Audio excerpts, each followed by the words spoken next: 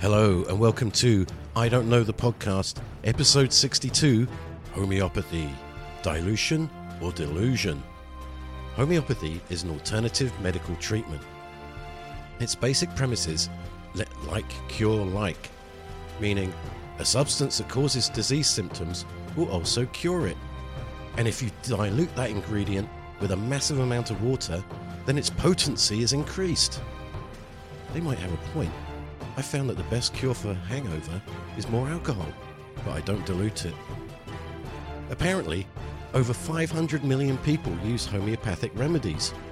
And it's no wonder, because a lot of celebrities swear by homeopathic medicine. People like David Beckham, Paul McCartney, and reptilian overlord Prince Charles. Even Jada Pinkett Smith uses them. Keep my wife's name out your fucking mouth! Wow, dude, I'm going to. But anyway, so there has to be something to it, right? Well, I don't know, but keep listening on to find out.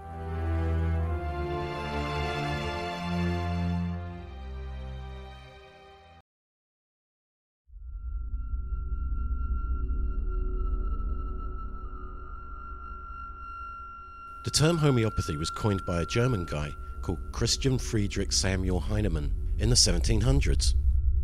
His ideas were based on the principle of similars, meaning if a large dose of something causes symptoms, then a lower, diluted dose of that same thing will remove those symptoms.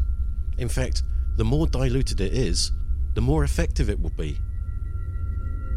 Homeopaths prepare their remedies in a ritualized way. This involves adding a small amount of the ingredient, usually a toxin like belladonna. Some have been known to use gonorrheal discharge. And yes, you did hear that correctly.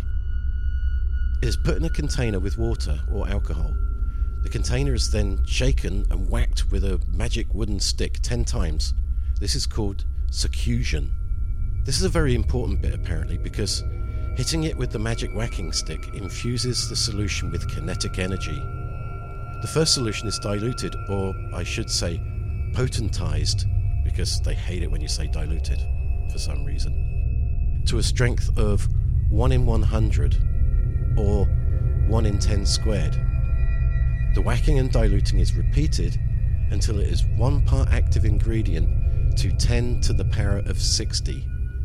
That's 10 followed by 60 zeros. Yeah, I know, right?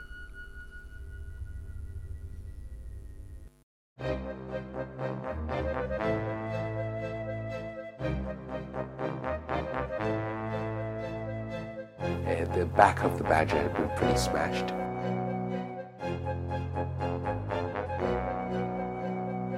One more day and I would have been dead. One of the provers broke a leg shortly after beginning the proving. I suppose I must have been a bit of an idiot.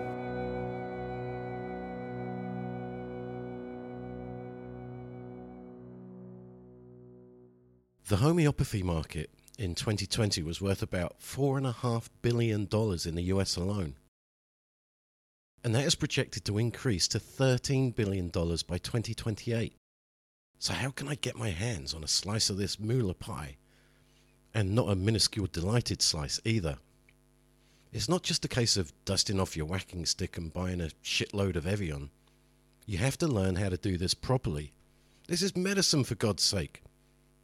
So, I found a nice looking school online. It's called the School for Homeopathy. Welcome to the School of Homeopathy. The environment that somebody studies in is really important. We're shaped by the things that surround us. And so when looking for somewhere to run the attendance course, it was really important to us to find the right venue. And that's what we found with Hawkwood. Jesus, you should see this fucking gaff. It's a mansion with beautiful gardens and everything. It's a beautiful place set in 42 acres and surrounded by the rolling Cotswolds. It's completely quiet and tranquil. 42 acres in the Cotswolds. That must be worth a fortune. For those that don't know, the Cotswolds is an area in the southwest of England known for its picturesque villages and wealthy residents. residents like former Prime Minister David Cameron, writer and trans hater J.K. Rowling, and shark pickler Damien Hirst. The rooms are filled with air and light, but most importantly, it's like a home from home. Students enjoy coming here. It's a great place to study healing because it is healing in itself. It is a nurturing environment in which to learn. It's somewhere where you want to stay and where you want to be involved and inspired and educated. Actually, the rooms are filled with skinny, middle-aged women in loose-fitting clothing and men with straggly beards and man buns. But it is very nice inside too. The building itself is a 19th century manor house with all the teaching rooms on the ground floor. One of the great things about the school is that all 4 years can come at once, so it creates a real vibrant community of students learning together. The whole site is very ecological and sustainable. All the food from the kitchens comes from their own gardens, most of which is organically grown. The food looks pretty good too. It looks healthy, but it still looks tasty.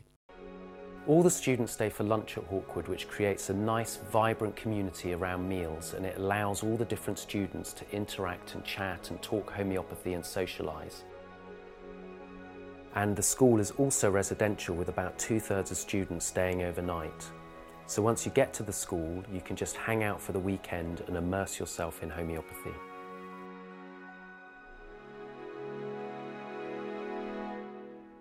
To be honest, I wouldn't mind staying there myself. I wonder what the bar's like. But how much would this cost me? Well, to become a homeopathic practitioner, it's a 4-year study course that costs £2,340 each year. That is for attending courses in the big house, so you can also study from home for exactly the same price. Now I know how they got that mansion. One of the things they teach at the school is proving. Proving is basically testing. A homeopath will get an ingredient and ingest it and see what symptoms or conditions they experience, and have a think about it and think about what it could be used to treat. And they test or prove a lot of things. Things like goosegrass, orchids, and badger? The badger proving was carried out in 2009, and the specimen was recent roadkill. The back of the badger had been pretty smashed, and he'd surely bled to death. Yes, it's a real badger, not some plant's nickname. I carried a knife, as I usually do, and indeed a bottle for specimens, as I usually do, so it was very simple just to hack off a bit of the badger's broken back leg and put it in a bottle. So I included in there was a little bone and flesh. Why does he carry a knife? It's the Cotswolds, not Croydon. This is Misha Norland, the founder of the School of Homeopathy. On their website, it says his passions were teaching and healing. Makes no mention of defiling the corpses of recently killed animals. In the popular imagination, in folklore, in the world of children, badger is a very much loved species. Of course, Wind in the Willows has Mr. Badger as a character, important character. You can see he's desperately trying to think of another famous badger. He can't. They're just part of the countryside, especially in the southwest of Britain. Badgers thrive. They're omnivores with a particular delight in earthworms, in this sense a little bit like moles. And they're nocturnal, so you get to see them at the two ends of the day. I mean, unless you're out with torches watching them at night, you get to see them at the beginning and the end of the day. These are all great badger facts, but he's no David Attenborough, is he? But then David Attenborough doesn't go around hacking the back legs off of every animal he sees. But most importantly is the boundary marking of badgers. They patrol their spot every day, every night, I should say, and every member of the tribe, of the clan, does this. Well, there's not much else for a badger to do, really. Here's a top badger fact that he doesn't mention. Badgers are the UK's largest predator. And they mark with urine and they mark with feces.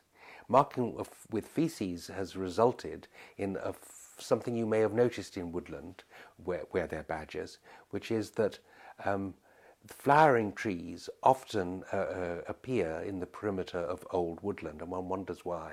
And it is because the badgers carry things like cherry seeds and use them as markers, feces markers, around the perimeter. Their territory is marked this way, and the trees come up, and there we are. They've contributed to the look of the forest. That could be why corn started growing in my back garden. He goes on for a while about how territorial badgers are. I guess there must be a point to this. They have all the mammal characteristics, of course, of closeness with family, looking after their children. Sexual aspects are all very highly featured. All of this we see in badger. To be honest, I've never really thought of badgers in that way. Deer maybe, but not badgers. Actually, I think of badger in connection with the sun sign Taurus. There's something very traditional about badger ways that is quite that blends quite well with the archetype of the Taurus individual. Yes, badgers and bulls are so similar. So for me, that's the kind of shorthand to understanding the patient for whom this is the perfect remedy. Animal, mammal, Taurus kind of nature gets you thinking about badger. So there was a point to all this. If someone is a mammal and a Taurus, you can treat them with a hacked off leg of a badger. But the thing is, in the proving, they don't test diluted bits of what they're testing. So yes, that means they aren't actually eating whatever plant or dead animal Misha finds on his knife walks. And surely that has some dangers.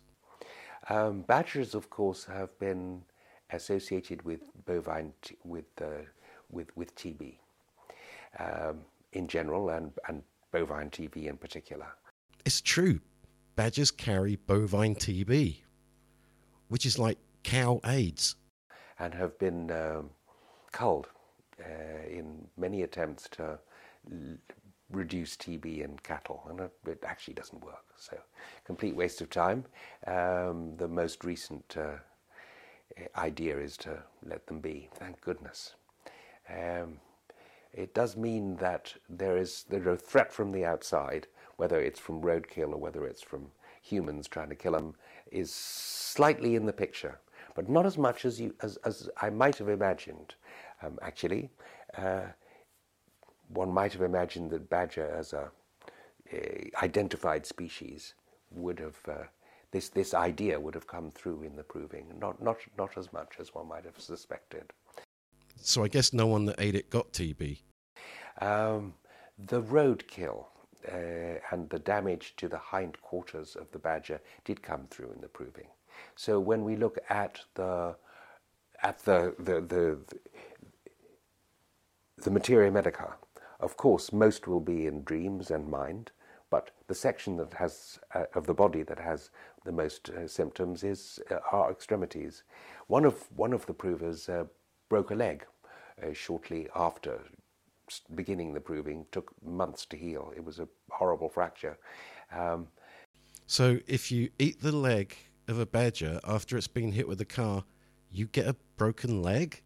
And many of the others had symptoms associated with pain or weakness in joints, especially of the lower extremities. So I think some of the individual characteristic of the specimen flowed through into the proving. So it's another indication for the use of this particular badger. This has put me off eating badger for life.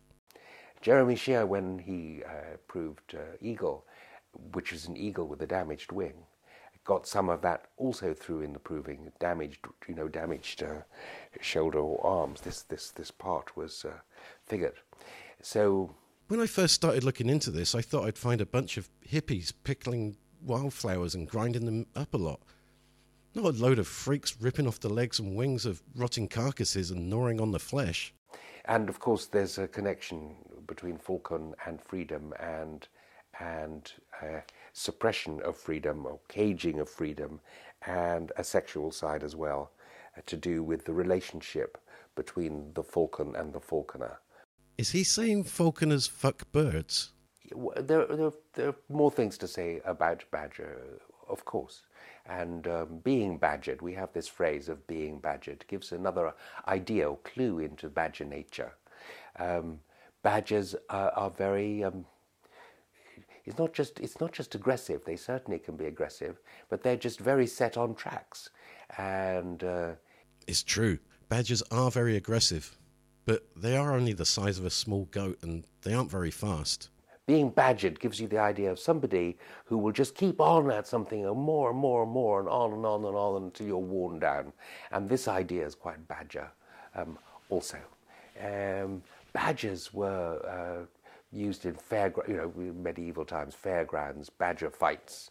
It wasn't just cockerels, it was also badgers. And badgers will fight to the death. They don't give up. They just keep on and on and on until they achieve their goal. And that's pretty much it.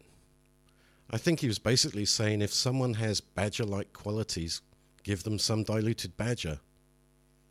Misha is dead now, and it's not a surprise since other proving videos he says he's tested include sulfur, mole, and antimatter.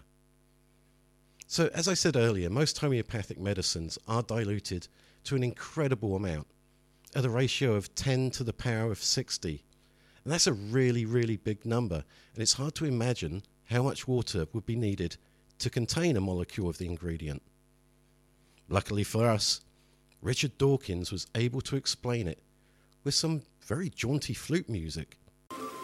Homeopaths claim that the more you dilute an active ingredient in water, the stronger medicine it becomes. Most homeopathic remedies are marked 30C. What does that mean? It means 1 part medicine to 100 to the power of 30 parts water. That's a lot of zeros. So now Richard is going to travel to various places to demonstrate how much water is needed to contain one molecule at that ratio. How much? A drop in a fish tank? No? A fish tank is nowhere near big enough. Nope.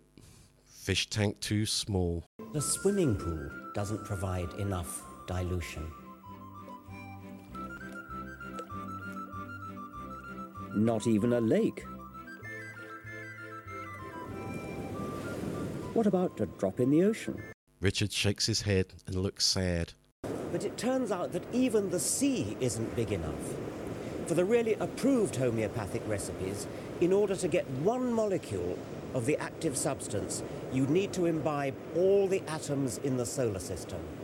To science, just doesn't make sense. Ooh, I'd be feeling a bit bloated after taking that. Even homeopaths acknowledge that there is not a single molecule of active ingredient in the bottle they sell you. It's just water. So how can it possibly work? In an attempt to resolve the paradox, homeopathy boldly paddles further up the creek of pseudoscience, claiming that water somehow has a memory of the now completely absent active ingredient. But wouldn't water also have memory of other, more common impurities it's come into contact with? Salt, urine. Scientists have calculated that in each glass of water we drink, at least 1 molecule has passed through the bladder of Oliver Cromwell. Oh, God, I wish he'd chosen someone more attractive to make that analogy. Not that I'm into that sort of thing, but you know what I mean. But that's the point. Homeopaths admit that the water they are selling has no ingredient in it at all, but it does have the memory of that ingredient, much like the bottle next to me has the memory of scotch. Sadly, I know I can't just fill it with water and feel its warming, mind-numbing effects. So surely no one is taking homeopathy seriously, right? Wrong. In 2018, when Theresa May was still Prime Minister, during Prime Minister's Question Time, this happened. Is my right honourable friend aware that according to the World Health Organization, the second largest medical system in the world, with 300,000 doctors treating 200 million patients every year, is homeopathy? That's the evidence. That's the evidence. Will my right honourable friend congratulate the... Order! Very discourteous. I want to hear the views of the honourable gentleman on this matter. Yes, I know. That's what British Parliament sounds like. But that was David Tredynick, Conservative MP for Bosworth. Like the current Prime Minister, he attended Eton School. It's a kind of Hogwarts for twats. Among the other things he supported using are astrology to treat patients and wanting the NHS to provide yoga. He's also claimed that blood doesn't clot under a full moon. And yes, this guy was a member of the Parliamentary Health Committee. Thankfully, in 2019, he announced he would stand down from Parliament and not seek re-election. Will she congratulate the doctors who are members of the Faculty of Homeopathy on their work in the health service, and particularly dealing with cases that are too difficult to treat conventionally? And does she agree with me that homeopathic vets should be able to make their own minds up about whether they use homeopathy on its own or other treatments as well? Can I say to my honourable friend, he has been a long-standing advocate in this House for homeopathy. Now, Theresa May didn't look like she was taking her right honourable colleague too seriously, but some people did.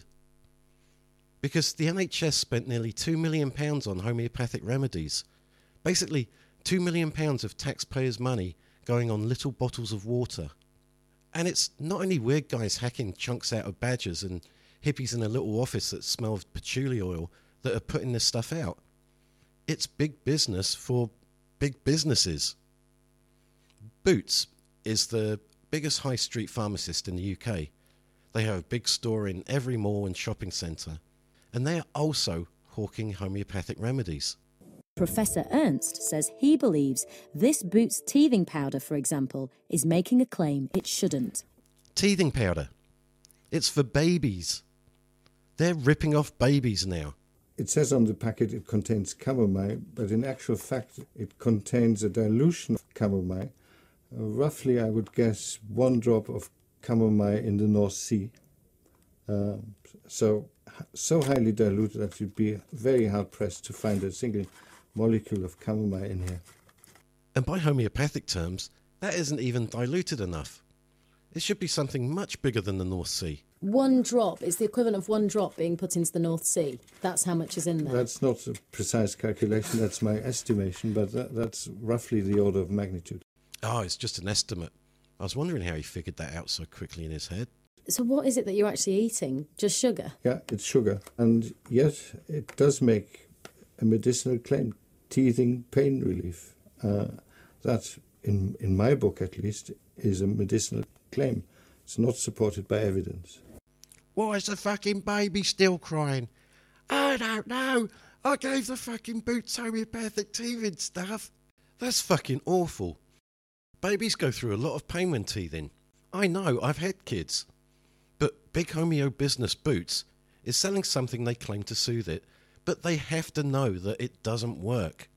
But it actually gets worse than forcing continual discomfort on babies.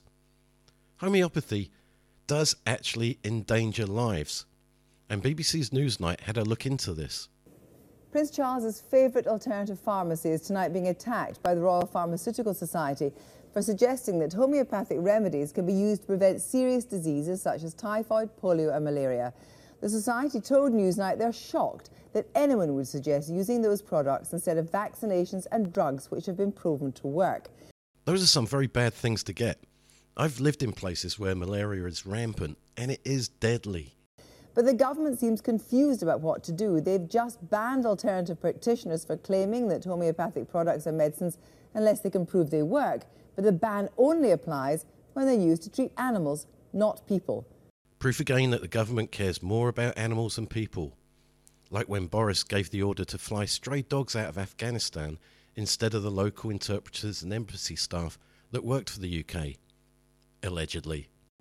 Anyone can call themselves a homeopath But if you're a pharmacist like this one, you can't put people's lives at risk by telling them to take homeopathic remedies instead of real drugs when they're seriously ill. So what are the pharmacists saying now?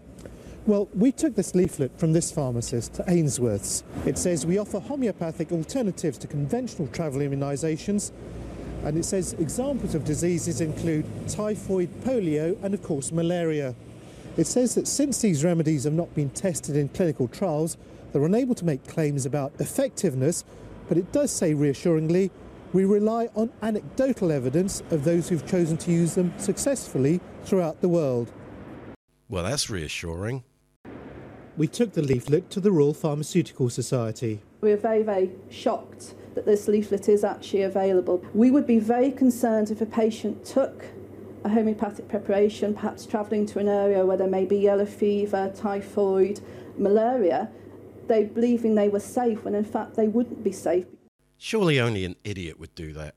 And here's the advice of the government's own chief scientist. There is no scientific evidence to indicate that homeopathic remedies are efficacious. Efficacious? That's a good word. I'm going to use that more in the future. And the fundamental underpinning of homeopathy seems to me to be scientific nonsense.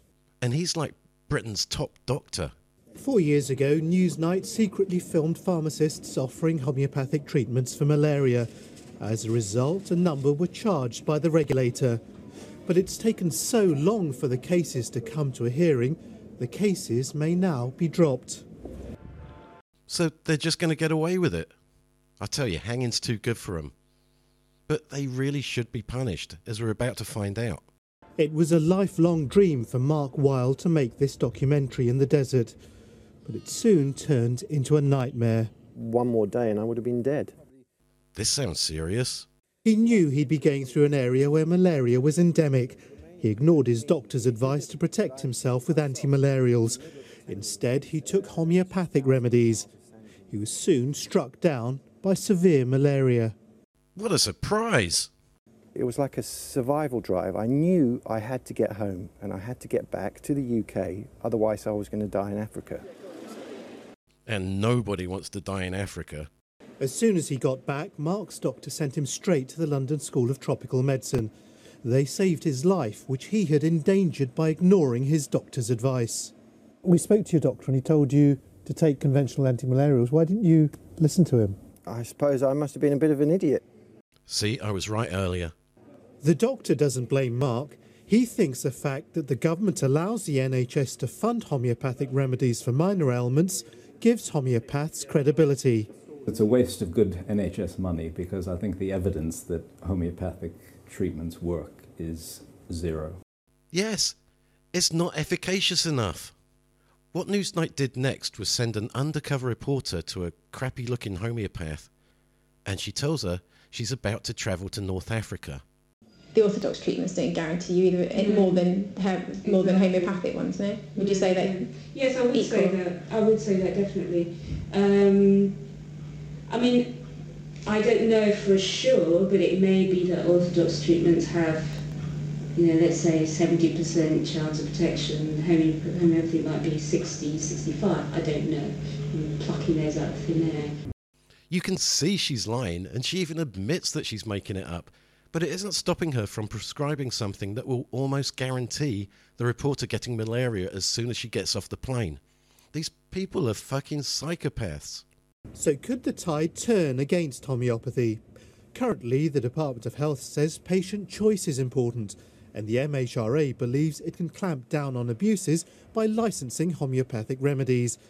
But their critics say it's precisely this official blessing that's encouraging practices that are putting people's lives at risk. Fuck patient choice. Because if people are suffering from, say, an ear infection, and they're given a choice between antibiotic drops or sulfuric acid, there's always going to be some idiot that chooses the acid. Because people are stupid. Episode 62. Homeopathy. Dilution or delusion. The epilogue. So, what have we learnt this week? We learnt that if you eat a badger with a broken leg, then you will get a broken leg. One of the provers broke a leg shortly after beginning the proving. Took months to heal. It was a horrible fracture. We learnt that some of this stuff is marketed for babies, and it's just as bad as the adult stuff. It says on the packet it contains chamomile, but in actual fact it contains a dilution of chamomile. Roughly, I would guess 1 drop of chamomile in the North Sea. And we learnt that it takes a special kind of person to trust a homeopath over their doctor. We spoke to your doctor and he told you to take conventional antimalarials. Why didn't you listen to him? I suppose I must have been a bit of an idiot. When I first started looking into this, I didn't really know too much about the subject. I saw an article about it, and as I read more, I realised how supremely stupid homeopathy is. At first I thought it was some dumb fad like Pokemon or voting Conservative. But it's not. The government accepts these quack medicines, completely ignoring basic concepts like scientific method, and that is dangerous. Take those teething tablets. One popular brand is Highlands. In a 10-year period between 2006 and 2016, the US FDA recorded over 370 reports of adverse effects from their products. These adverse effects included multiple seizures. 8 babies are known to have even died from them. And in Australia, a couple were jailed after their toddler died.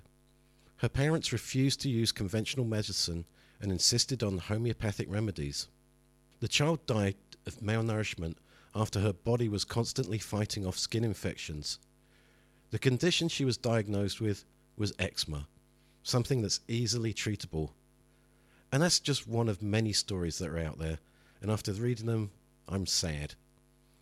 So I'll leave the last word to the late, great James Randi, who can explain this shit much better than I ever can.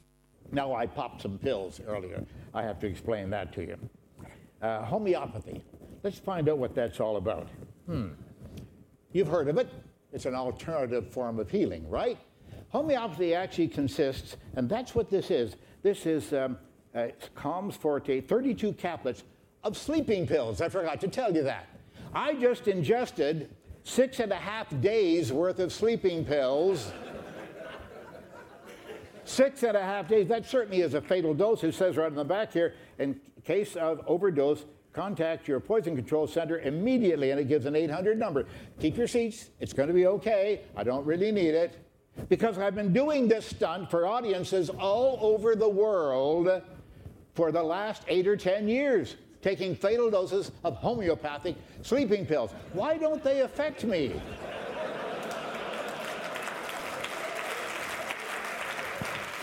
The answer may surprise you. What is homeopathy? It's taking a medicine that really works and diluting it down well beyond Avogadro's limit, diluting it down to the point where there's none of it left. Now, folks, this is not just a metaphor I'm going to give you now. It's true. It's exactly equivalent to taking one 325 milligram aspirin tablet, throwing it into the middle of Lake Tahoe, and then stirring it up, obviously with a very big stick, and waiting 2 years or so until the solution is homogeneous. Then when you get a headache, you take a sip of this water, and voila, it is gone. Now, that is true. That is what homeopathy is all about. And another claim that they make, you'll love this one. The more dilute the medicine is, they say, the more powerful it is. Now, wait a minute. We heard about a guy in Florida, the poor man. He was on homeopathic medicine. He died of an overdose. He forgot to take his pill.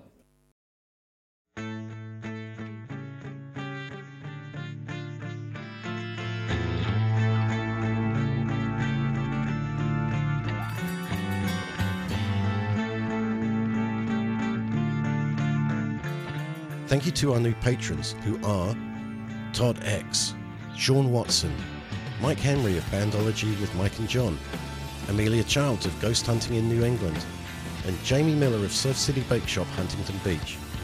Also, thanks to our graphic designer, Raymond Roel of Project Raven Creative. Thanks for listening, and tune in again to find out what else I don't know.